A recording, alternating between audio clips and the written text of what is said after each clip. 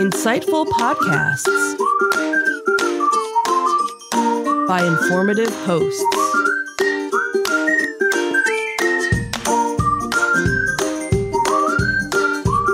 Insights into Things, a podcast network.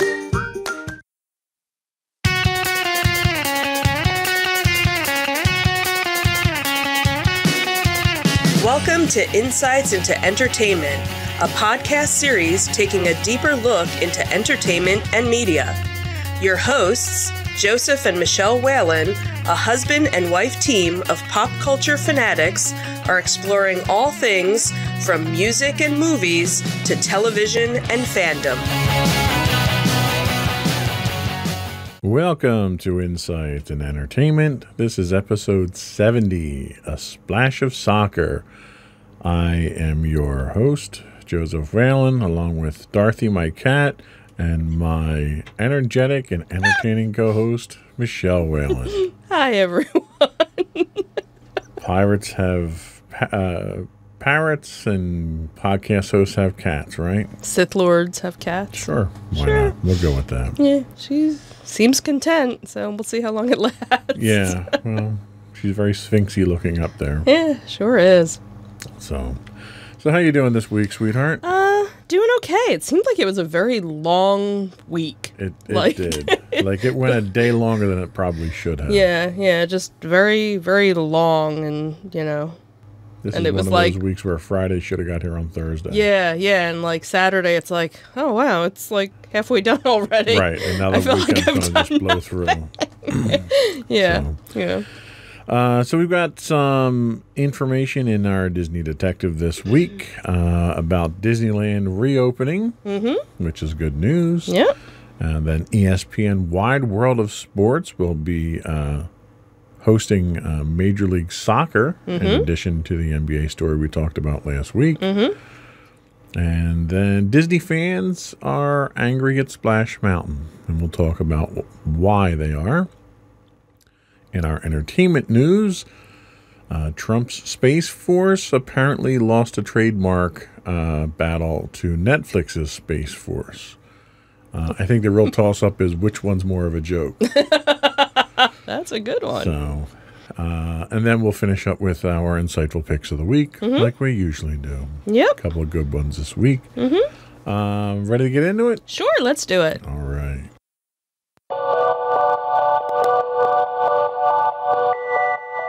Go for Disney Detective. So news came out this week that Disneyland now has a opening date for when they're going to be opening their parks. So it seems that Disneyland and its sister park, Disney's California Adventure, will both be opening on July 17th. And this is the 65th anniversary of Disneyland's opening. So the Anaheim theme parks will open a week after the Walt Disney World parks in Florida will be opening. Everything is still kind of pending with it, but it looks like, this is where things will be going.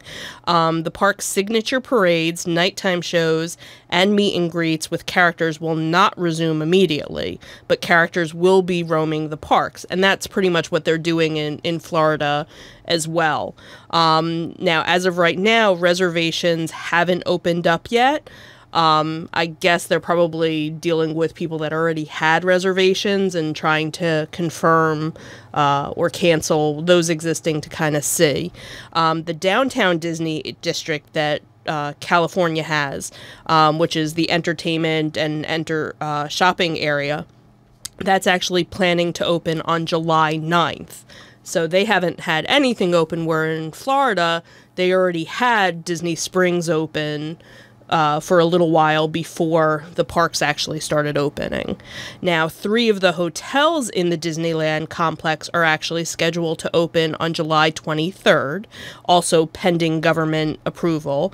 Those are the Grand Californian Hotel and Spa, Paradise Pier Hotel, and Disney Vacation Club Villas, which is the timeshare that's down there. Disney has not said, though, when Disneyland Hotel will reopen, and that was the original hotel. So as of right now, they're not opening up everything. Obviously, it can't come soon enough because Disneyland is the largest employer of the Anaheim area. So here, now that they're starting to get back to opening, that's obviously putting a huge amount of people back to work, which is a good thing. So glad to hear things are slowly starting to come back for Disneyland.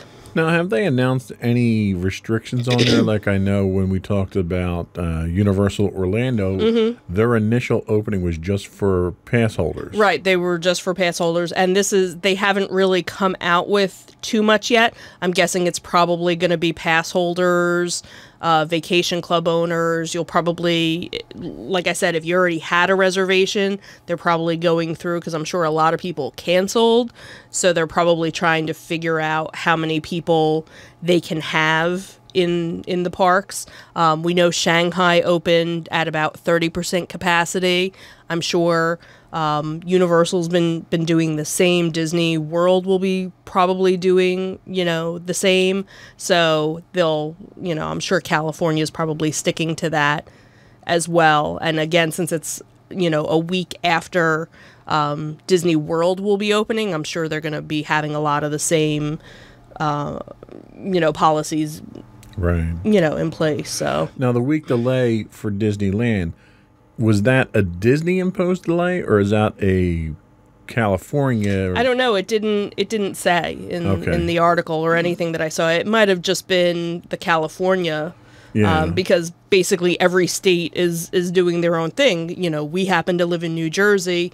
Every week there's another update of what can be open. As far as for theme parks in our area, we have a couple. They haven't even been allowed to open up yet. I do know, as a matter of fact, the Cape May Zoo, obviously not a huge draw, but they actually were opening up today. Limited amount of people, mask not required, but suggested. But in terms of, we have Six Flags Great Adventure, they haven't, mentioned anything about those dates being open. We were down at the Jersey Shore the other weekend. None of the amusement rides, were up and running. It was very limited things. So it's probably a, week by week thing.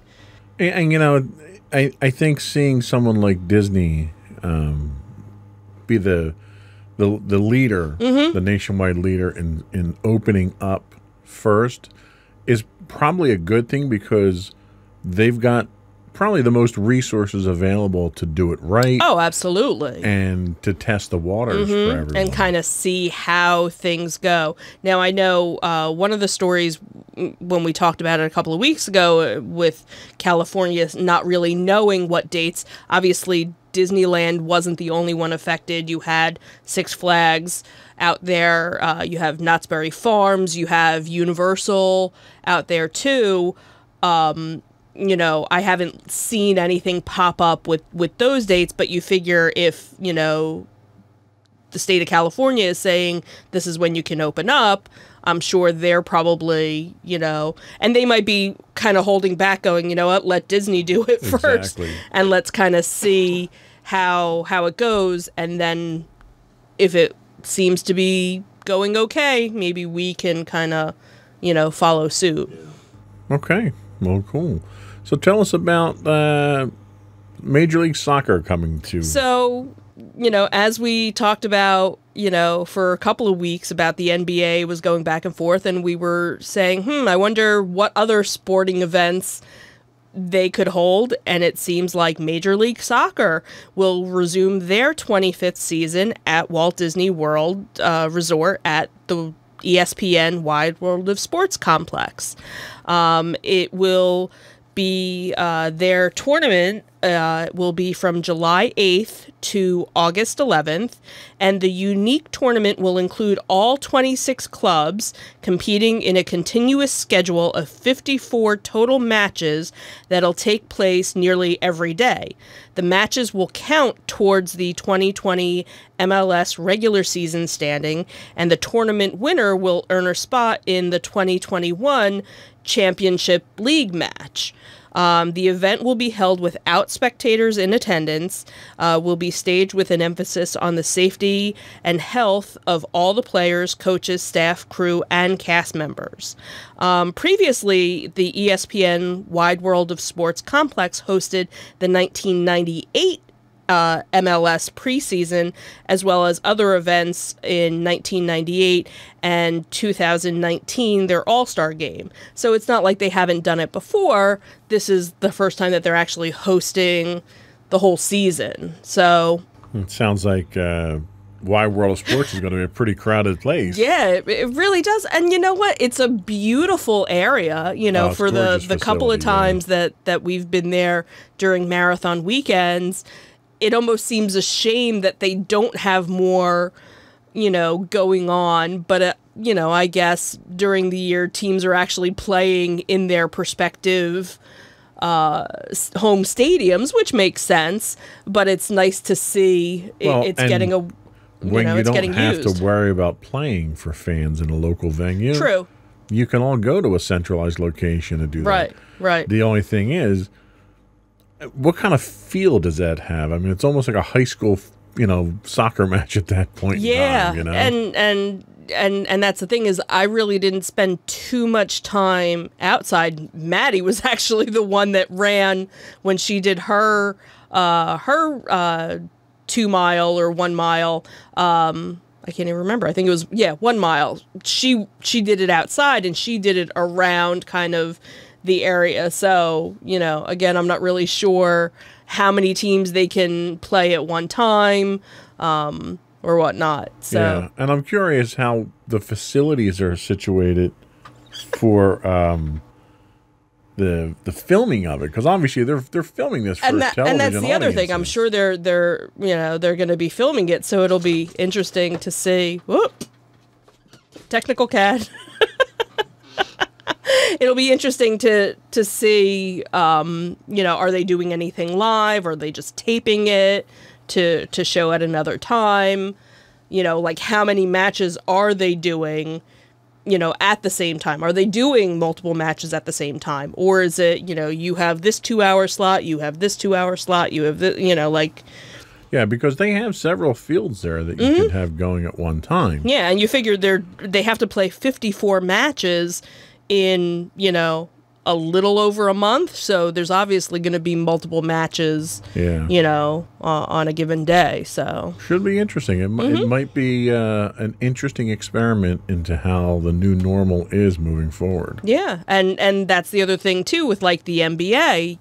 They're going to want to broadcast those matches, those games as well. Yeah. Because as we've been saying, everybody's starved, to watch. People are desperate for things to bet on is what it is, really. Well, that too. So again, maybe you're going to get a whole bunch of new NBA fans, and maybe you're going to get a whole bunch of new soccer fans from it because they can't. Since they're all going to be in the same area at the same time, you might get some crossover. Exactly. Be like, you know what? I never saw you play before. I kind of like you now. Yeah. So Should be interesting. yeah, should be. So tell us about Splash Mountain. So obviously the climate of the world today with everything that's going on, there's how do you say it, gently, I guess. Things are changing, and for the good. It's a long time coming, and now things that haven't been talked about are being talked about, and again, I think it's for for the best. So Splash Mountain is a mainstay at both Walt Disney World in Florida and in and Disneyland in California.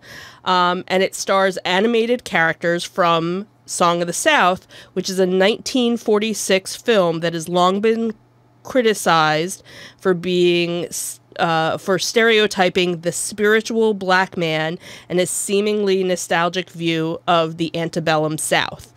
So if you've never seen the movie, there's a good chance, not many people have, because it's one of those movies that they've never re-released it. It never came out of the vault, just because it has very racial undertones, because it takes place during the South, during Reconstruction. And so again, people know the songs from it, people know some of the characters. And when the ride was built, they picked characters from it. But again, it doesn't tell the whole story of the movie or the time period. So there are fans now seeing all these changes going around in the world, not just our own country, but, in other countries as well.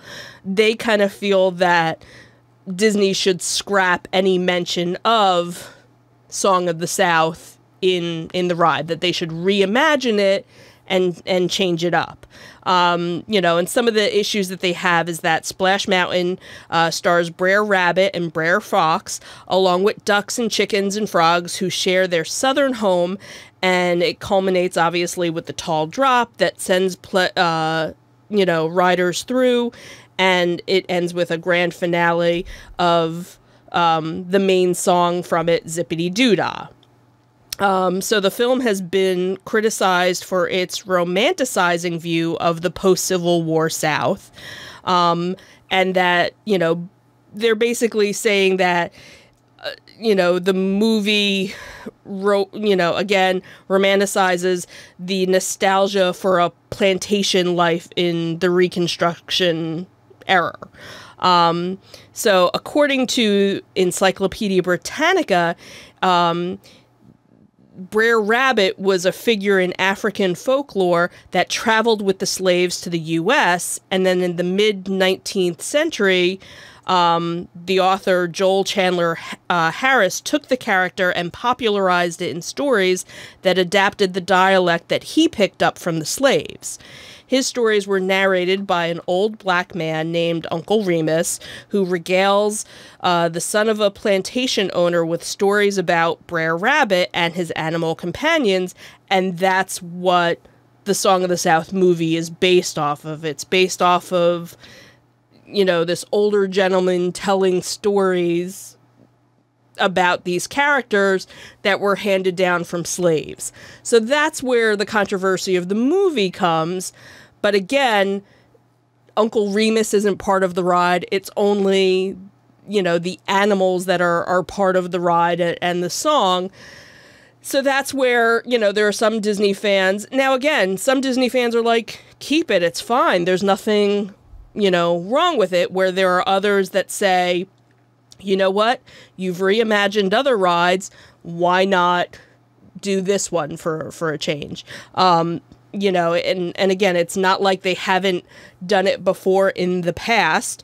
You had the Twilight Zone Tower of Terror in California. Now, granted, it was basically just hey, we're going to change up this ride, and they changed it to Marvel's Guardians of the Galaxy.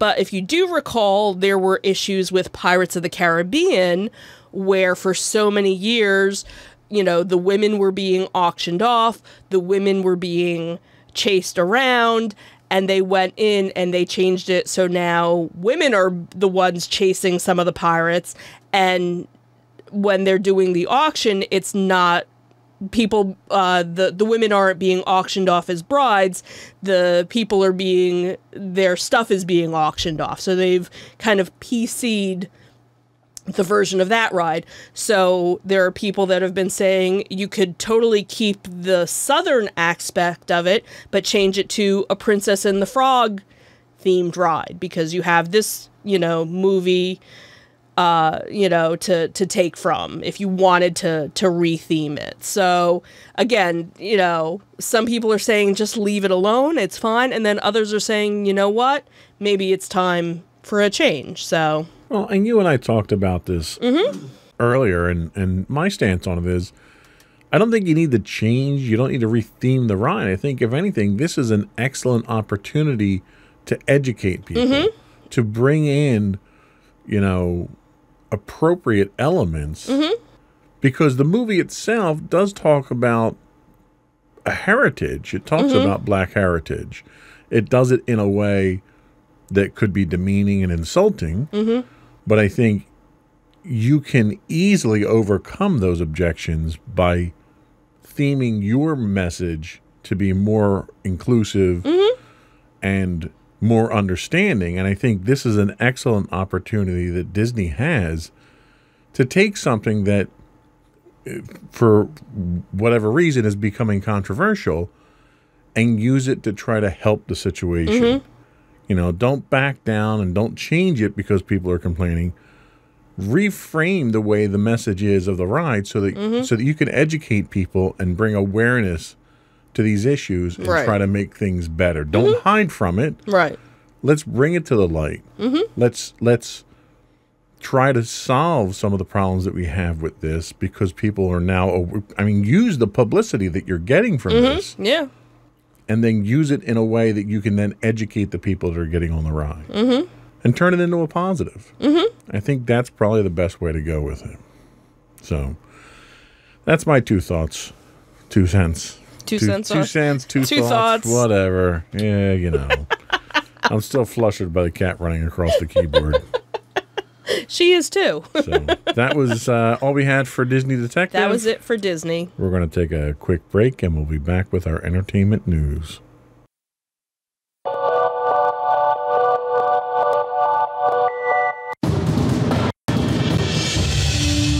For over 7 years, the Second Sith Empire has been the premier community guild in the online game Star Wars: The Old Republic.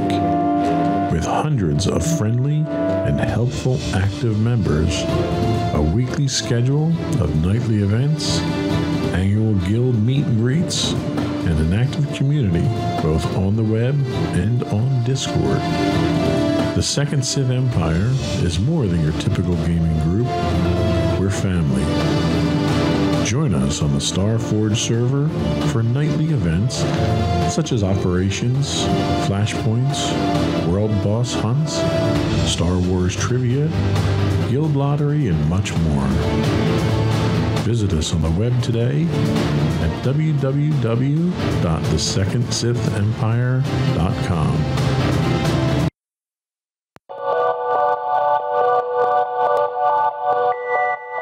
So tell us about Space Force. So it seems that according to the Hollywood Reporter, the streaming giant Netflix has beat out the U.S. government at securing trademark rights for Space Force in Europe, Australia, Mexico, and elsewhere. And this was kind of funny because you had actually mentioned it to me the other week, that now we were going to start seeing T-shirts and things, and that Netflix actually was the one that got the trademark. So far, the Air Force has a pending application based on an intent to use, though nothing has been made official. The U.S. operates a first-to-use trademark registration system, which is based on actual use of commerce opposed to first-come, first-serve, like every other country around the world. What's kind of funny is I've already seen T-shirts available at Box Lunch and Hot Topic with the logo and various different things. So the Hollywood Reporter uses the example of a Space Force jumper being sold in a retail store. Who's actually selling it? Is it the military or is it Netflix? So it's kind of funny. This is just a show that we have enjoyed watching. It definitely makes fun of things, but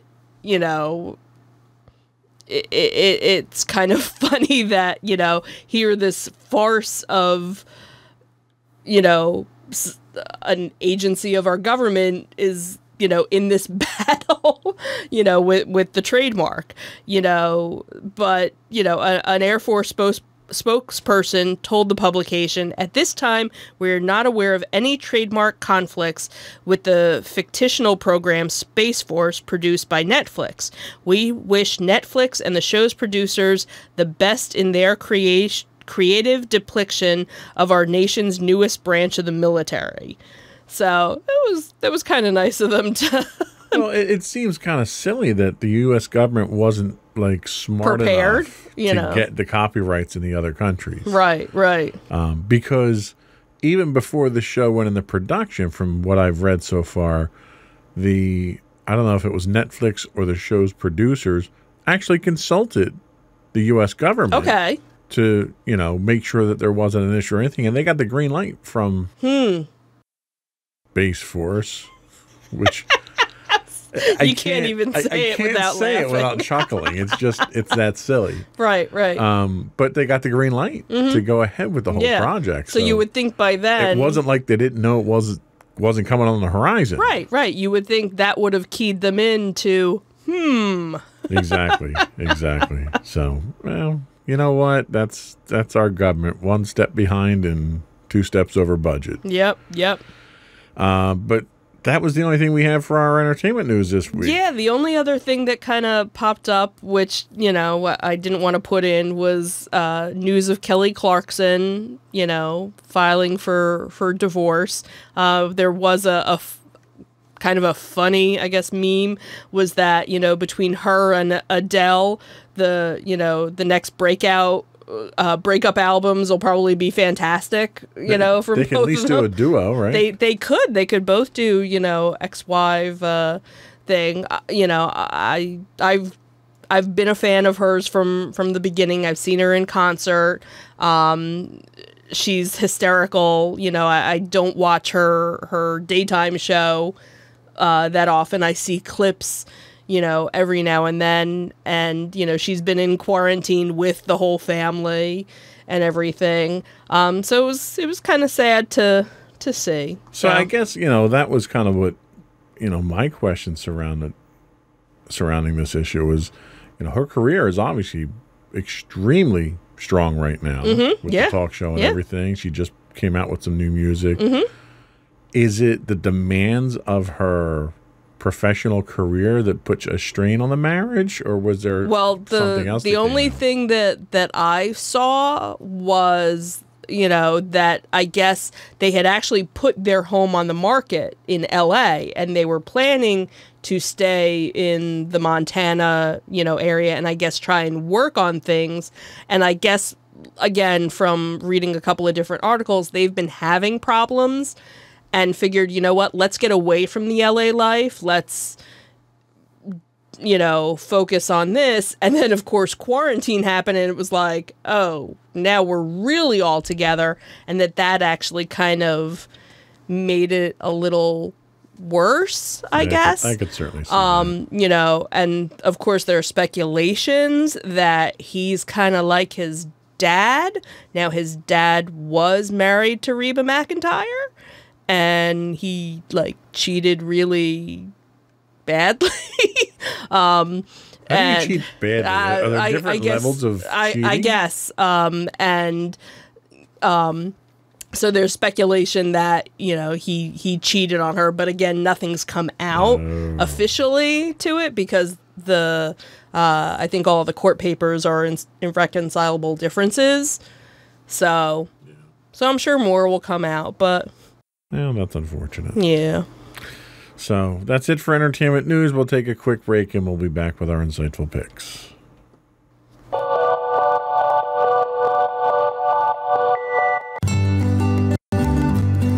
Insights into Teens, a podcast series exploring the issues and challenges of today's youth. Talking to real teens about real teen problems. Explore issues from braces to puberty, social anxiety to financial responsibility. Each week, we talk about the topics concerning today's youth. We look at how the issues affect teens, how to cope with these issues, and how parents, friends, and loved ones can help teens handle these challenges. Check out our video episodes on youtube.com/insights into things. Catch our audio versions on podcast.insightsintoteens.com or on the web at insightsintothings.com.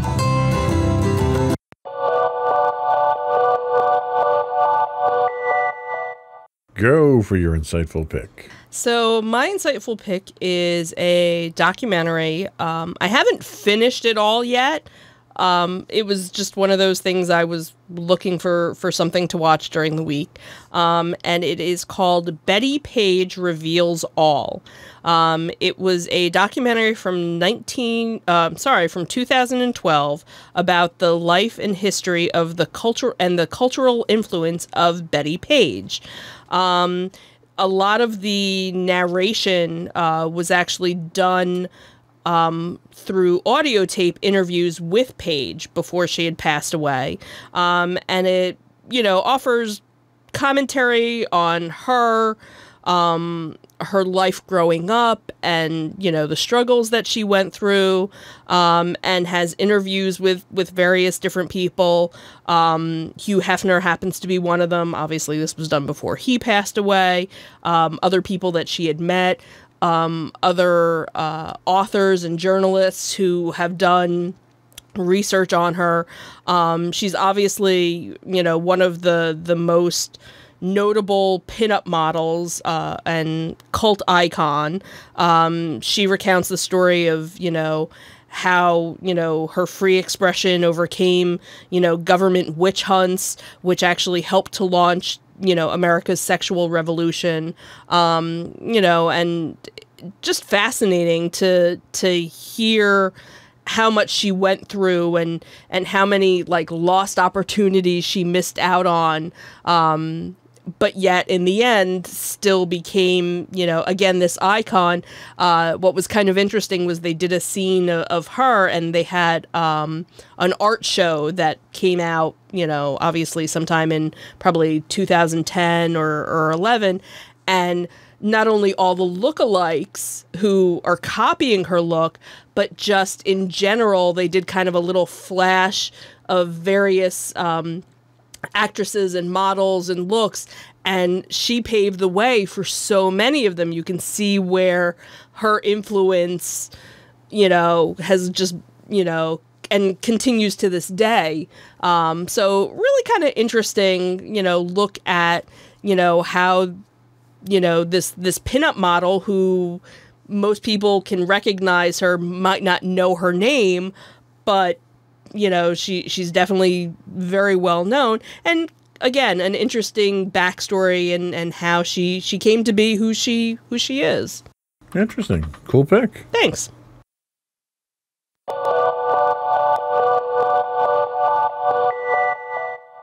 So my pick this week, should come as no surprise, is a documentary.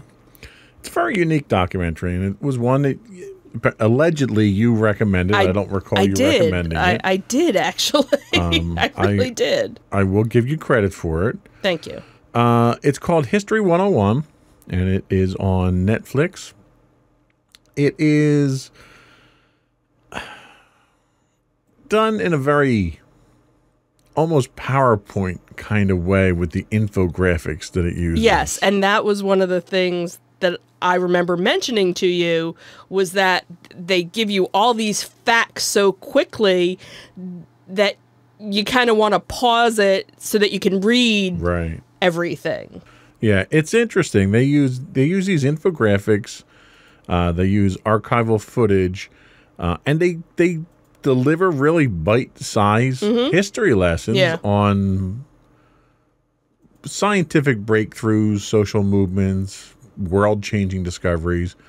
The one thing that I did find was that each of the topics that they covered were really activist style historical things. Yeah. Yeah. Plastics and pollution and women's lib and nuclear power and stuff like that. So Fast they were food eating. And it was an activist thing for fast food.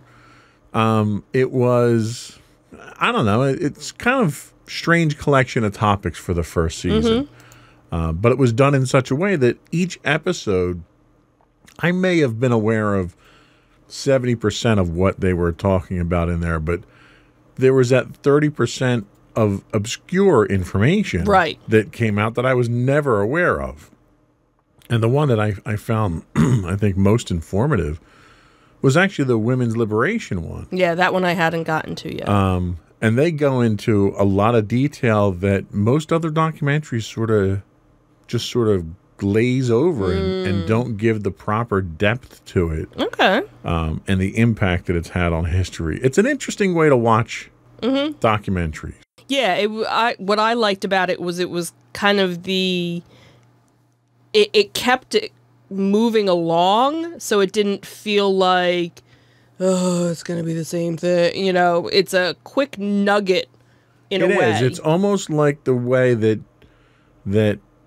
networks program for children's television at this point, where it's quick hits here and there, and it's always moving. You don't get bogged down, but some people may find it hard to retain that information. Yes.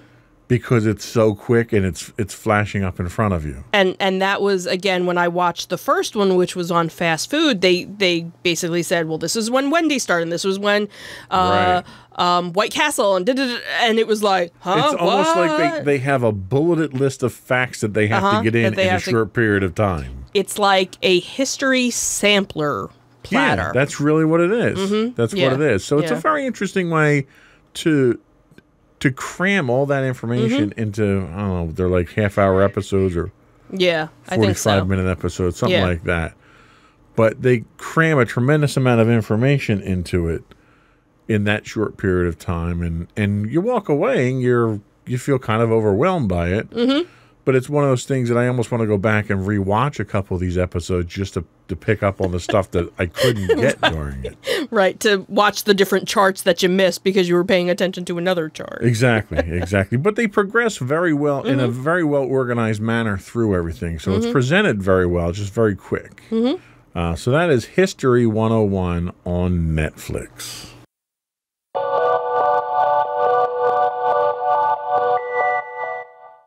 So that was what we had for today. Did you have any closing thoughts, anything like that? The only thing I saw, but I haven't seen any real information about it, is obviously we know San Diego Comic-Con is not going to be going on this summer, but they are going to be doing, just kind of like how Wizards is doing, some online free panels. So they've kind of hinted at that. I haven't seen anything official, so once I do, I'll make sure to add them into our show. Okay. The only other thing I did want to mention is we are now publishing. We have a publication available on medium.com, and they are articles that are more in-depth looks at some of the topics that we're talking about on the podcast, on all of our podcasts, as a matter of fact. So you can check us out on medium.com/insights into things now. Other than that, we do encourage you to subscribe to us on Apple Podcasts, Spotify, Google Podcasts, Stitcher, iHeartRadio, or any of your podcast hosting providers.